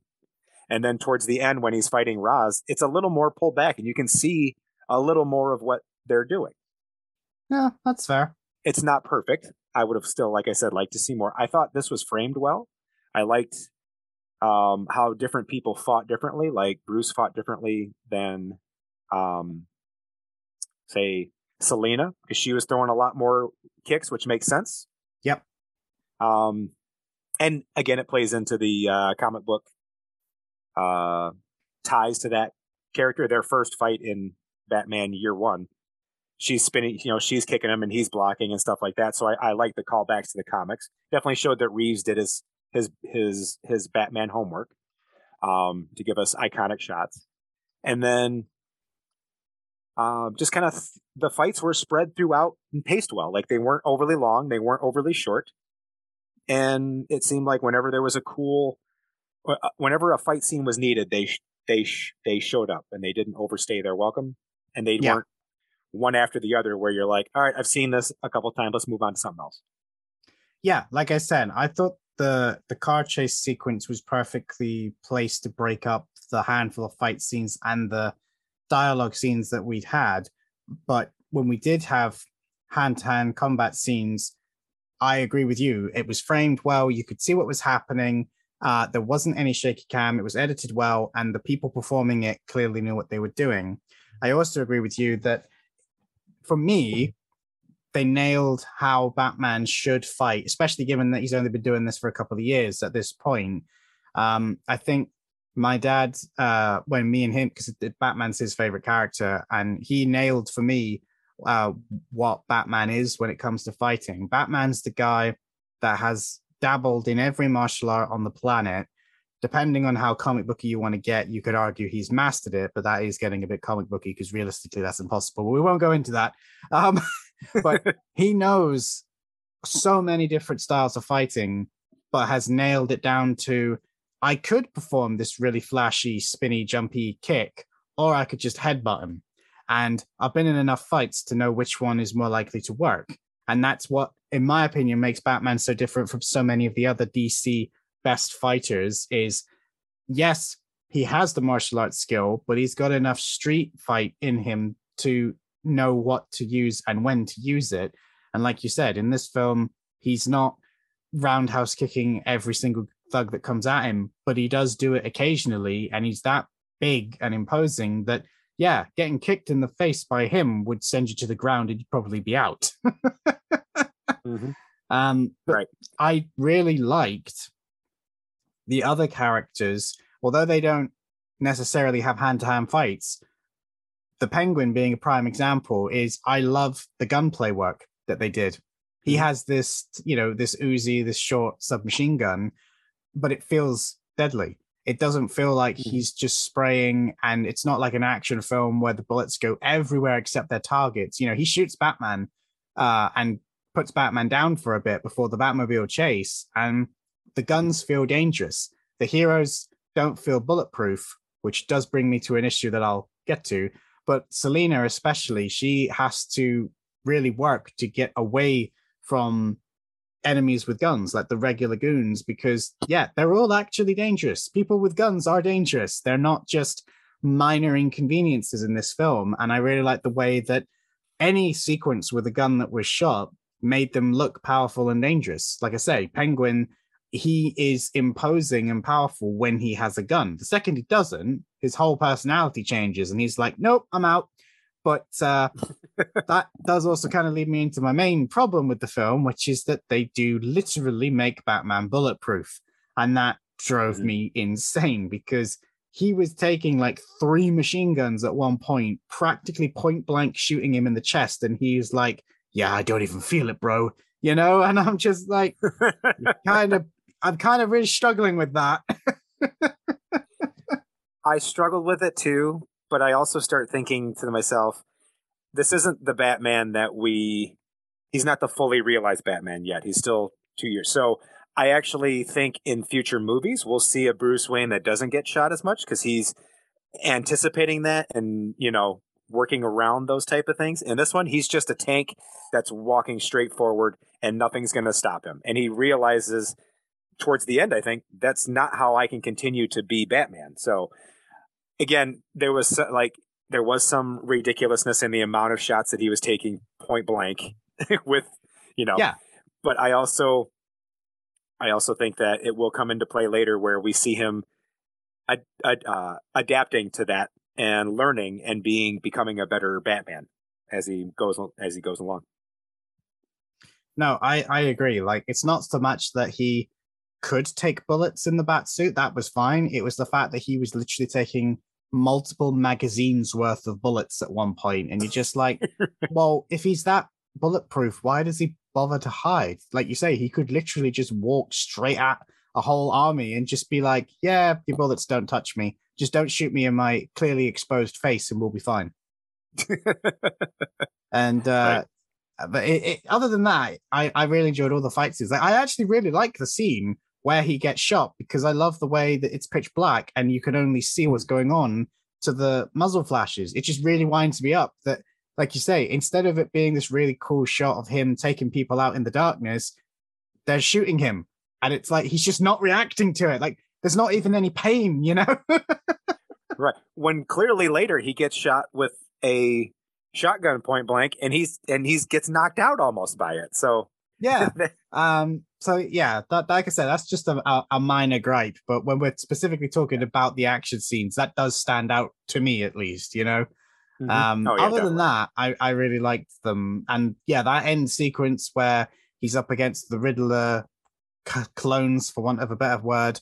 I really liked that. There was a lot of variety on display there. You got a lot of disaster elements with the flooding and all the explosions, and I love his entrance with the pyrotechnics. But Yep.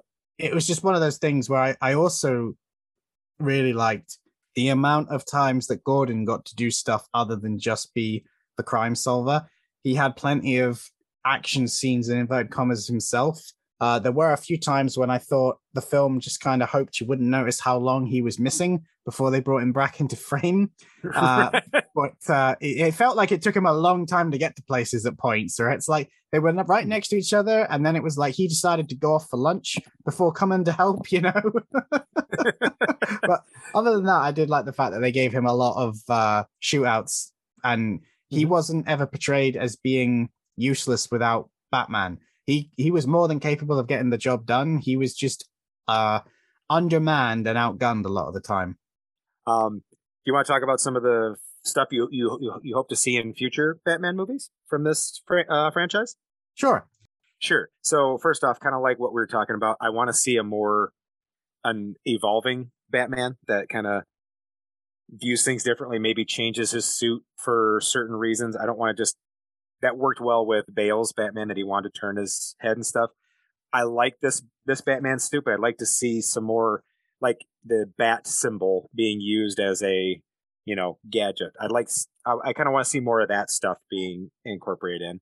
In terms of stories, honestly, this Gotham they gave us, I think the Court of Owls would be an absolutely wonderful villain addition because it's the whole history of Gotham can be at play with this, as well as a cool looking villain and like their hench person, the Talon.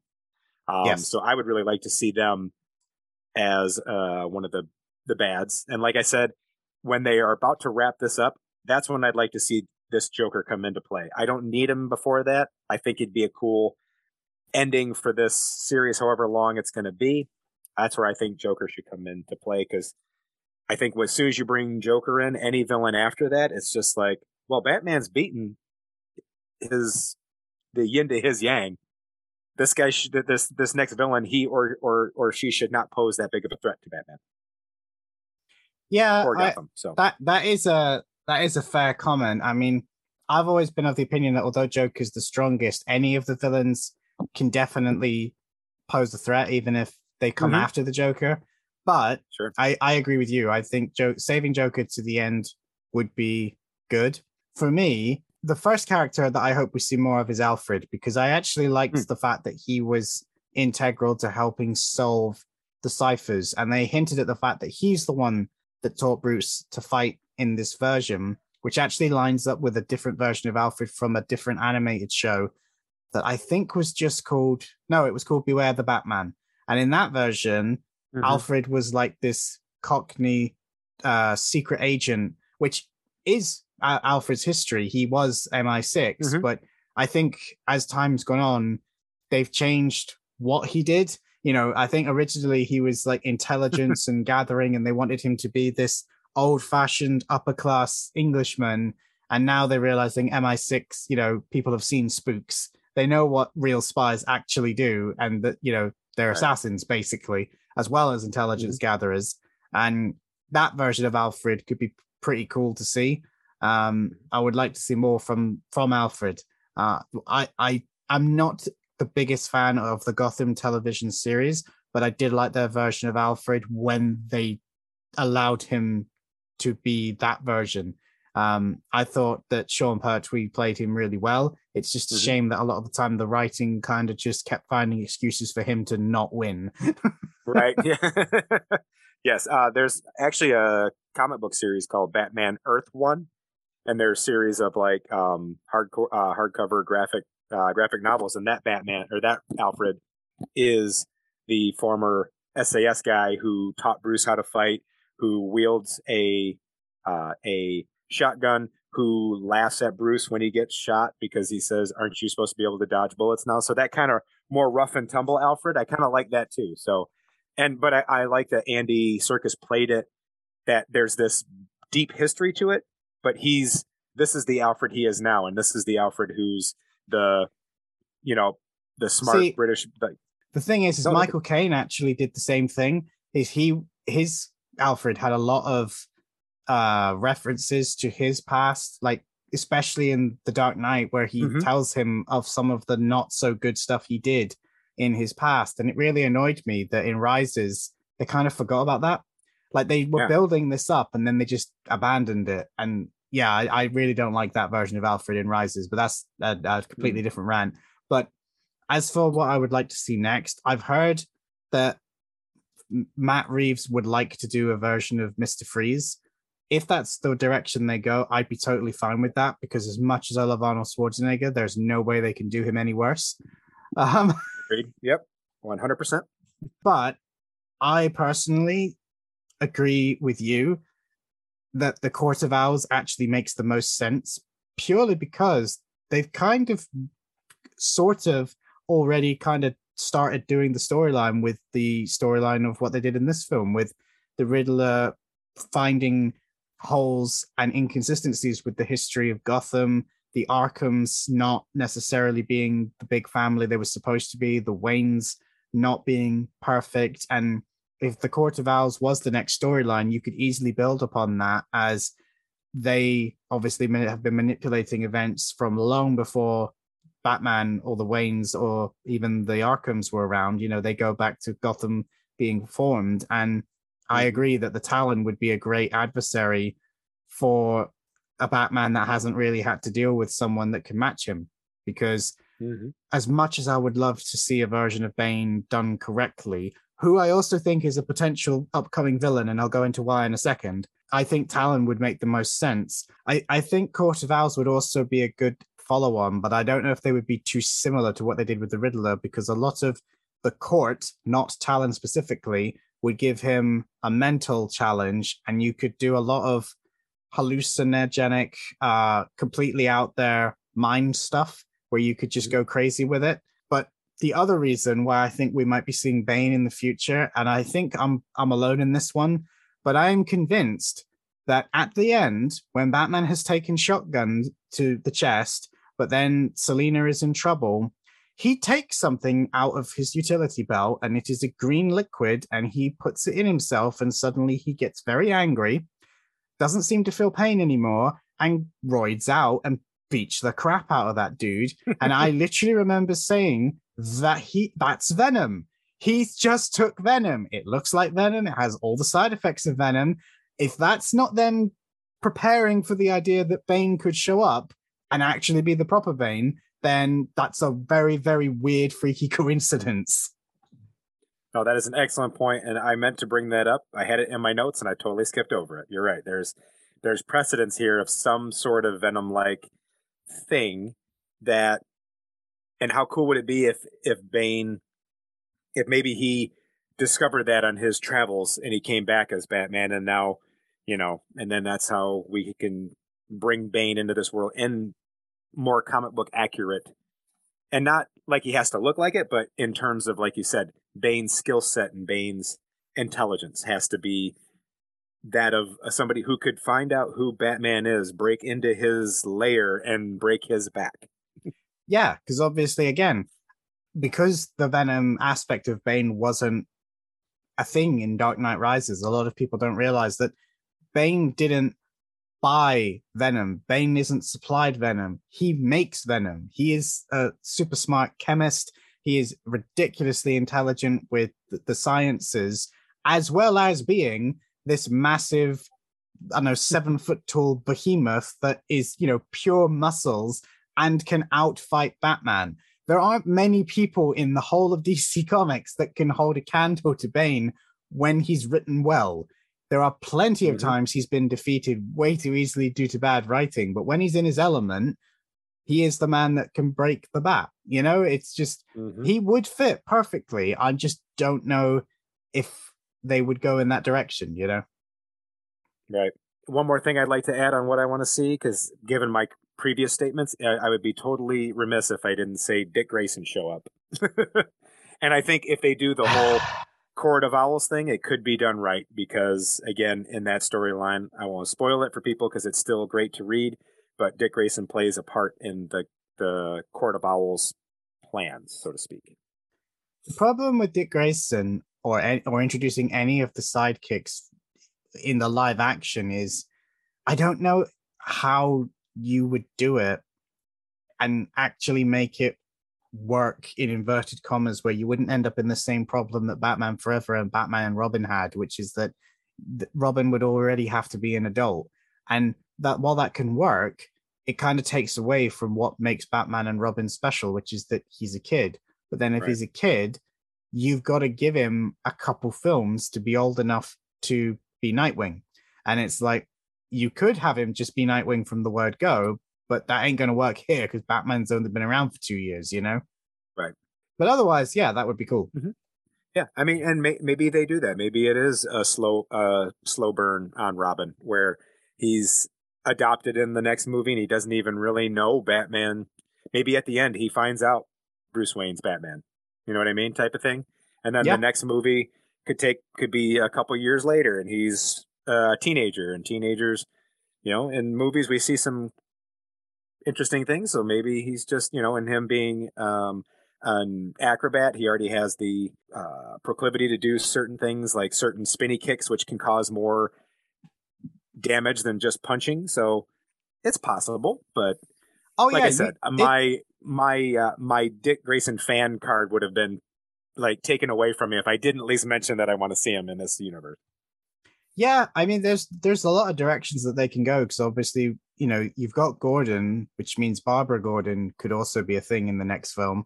Again, She doesn't have to become Batgirl, but she could easily be around. And these days, there are so many other Bat-type characters that there are lots of directions they could go in. And I suspect there will be a temptation to bring in some of the lesser-known characters, partly because they're lesser known, but also partly because it will allow them to sort of go, look, we've brought this character in. And I don't know if I want to see all of the massive Bat family, because once you get the Bat family, it does kind of take away from the whole, I'm a emo kid alone in my garage fighting crime. Right. It's a shame too, because I would love to see Red Hood, but to get to him, we have to go through a lot of stuff that I don't think A lot of stuff. Yeah. Mm-hmm. I too would like that as well, but maybe not in this universe. Maybe if the next Batman has already been, when they do it, he's established and he's had the history of Robins.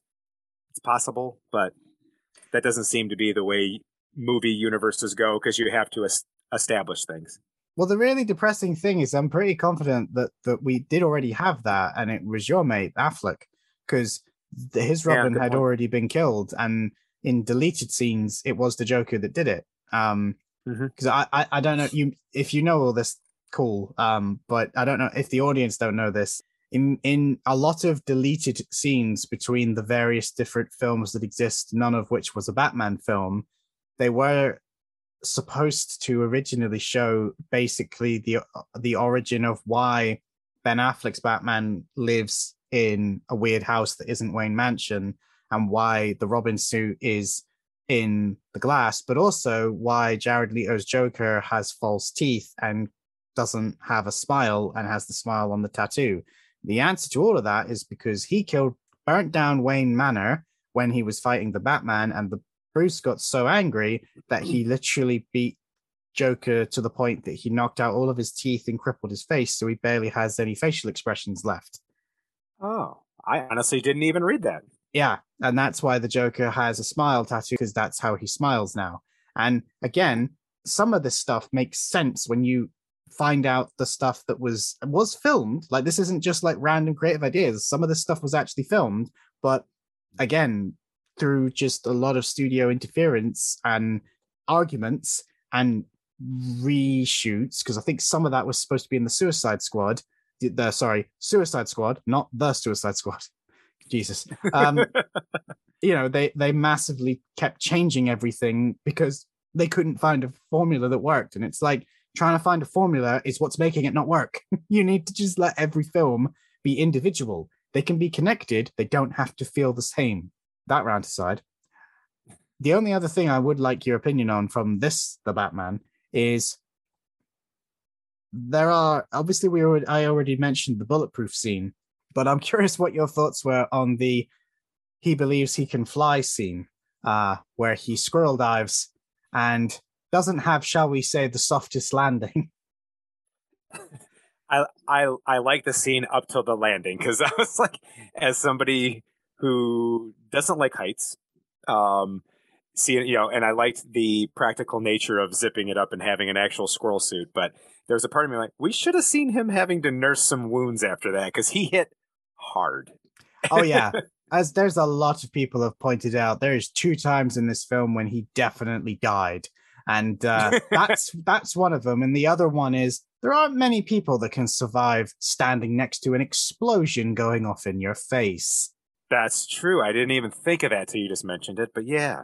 And the thing is like, he puts his arms up to block the blast, and yeah, again, I can forgive that because it's comic book logic. You can survive explosions if you're the hero, but a lot of people have pointed out, like, yes, he might have deflected the heat in the explosion that would have damaged his face, but the shockwave and the distance he flew across that room, his organs would have suffered damage. Like, there's no way he wasn't going directly to a hospital after that. Right.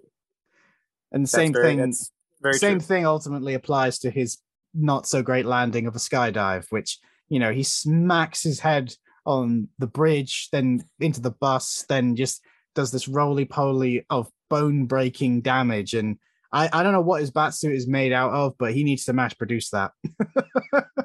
Yeah, definitely. You could, the Wayne Enterprises could make even more money by putting that out for everybody to use.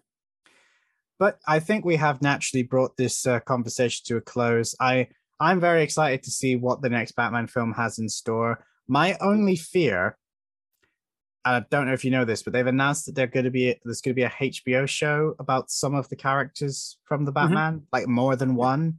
My only concern is that they're going to oversaturate it. They're going to try and give everyone their own little mini show, and I think people will get tired of it, and people won't want to watch it and won't care about it, because that's kind of already happening with the MCU. Like, even if people like it, they don't want to have to watch 20 different shows to enjoy the next film, you know? Right. Mm-hmm. I would agree wholeheartedly. I think certain characters could benefit from a show. I honestly think the Gotham PD in this universe, it's so corrupt that could be interesting, but it's like, I kind of want to save Gordon for the movies and I want him doing like cool, I don't necessarily want to see Jim Gordon doing just regular procedural stuff. You know what I mean? After we've seen him partner with Batman, I would take it because Jeffrey Wright's a great actor, but I think for me, if they are doing that, but right. I think the way that they would make that work for me is that's when he needs Harvey Bullock as his partner. Mm-hmm. That's how you make that story work. They have to feel each other out and go through all of their buddy cop drama in their own little show. And then when you have the next film, you've already got Harvey introduced, and then him and Batman can have their issues. And you don't have to try and balance out all three of them getting to know one another.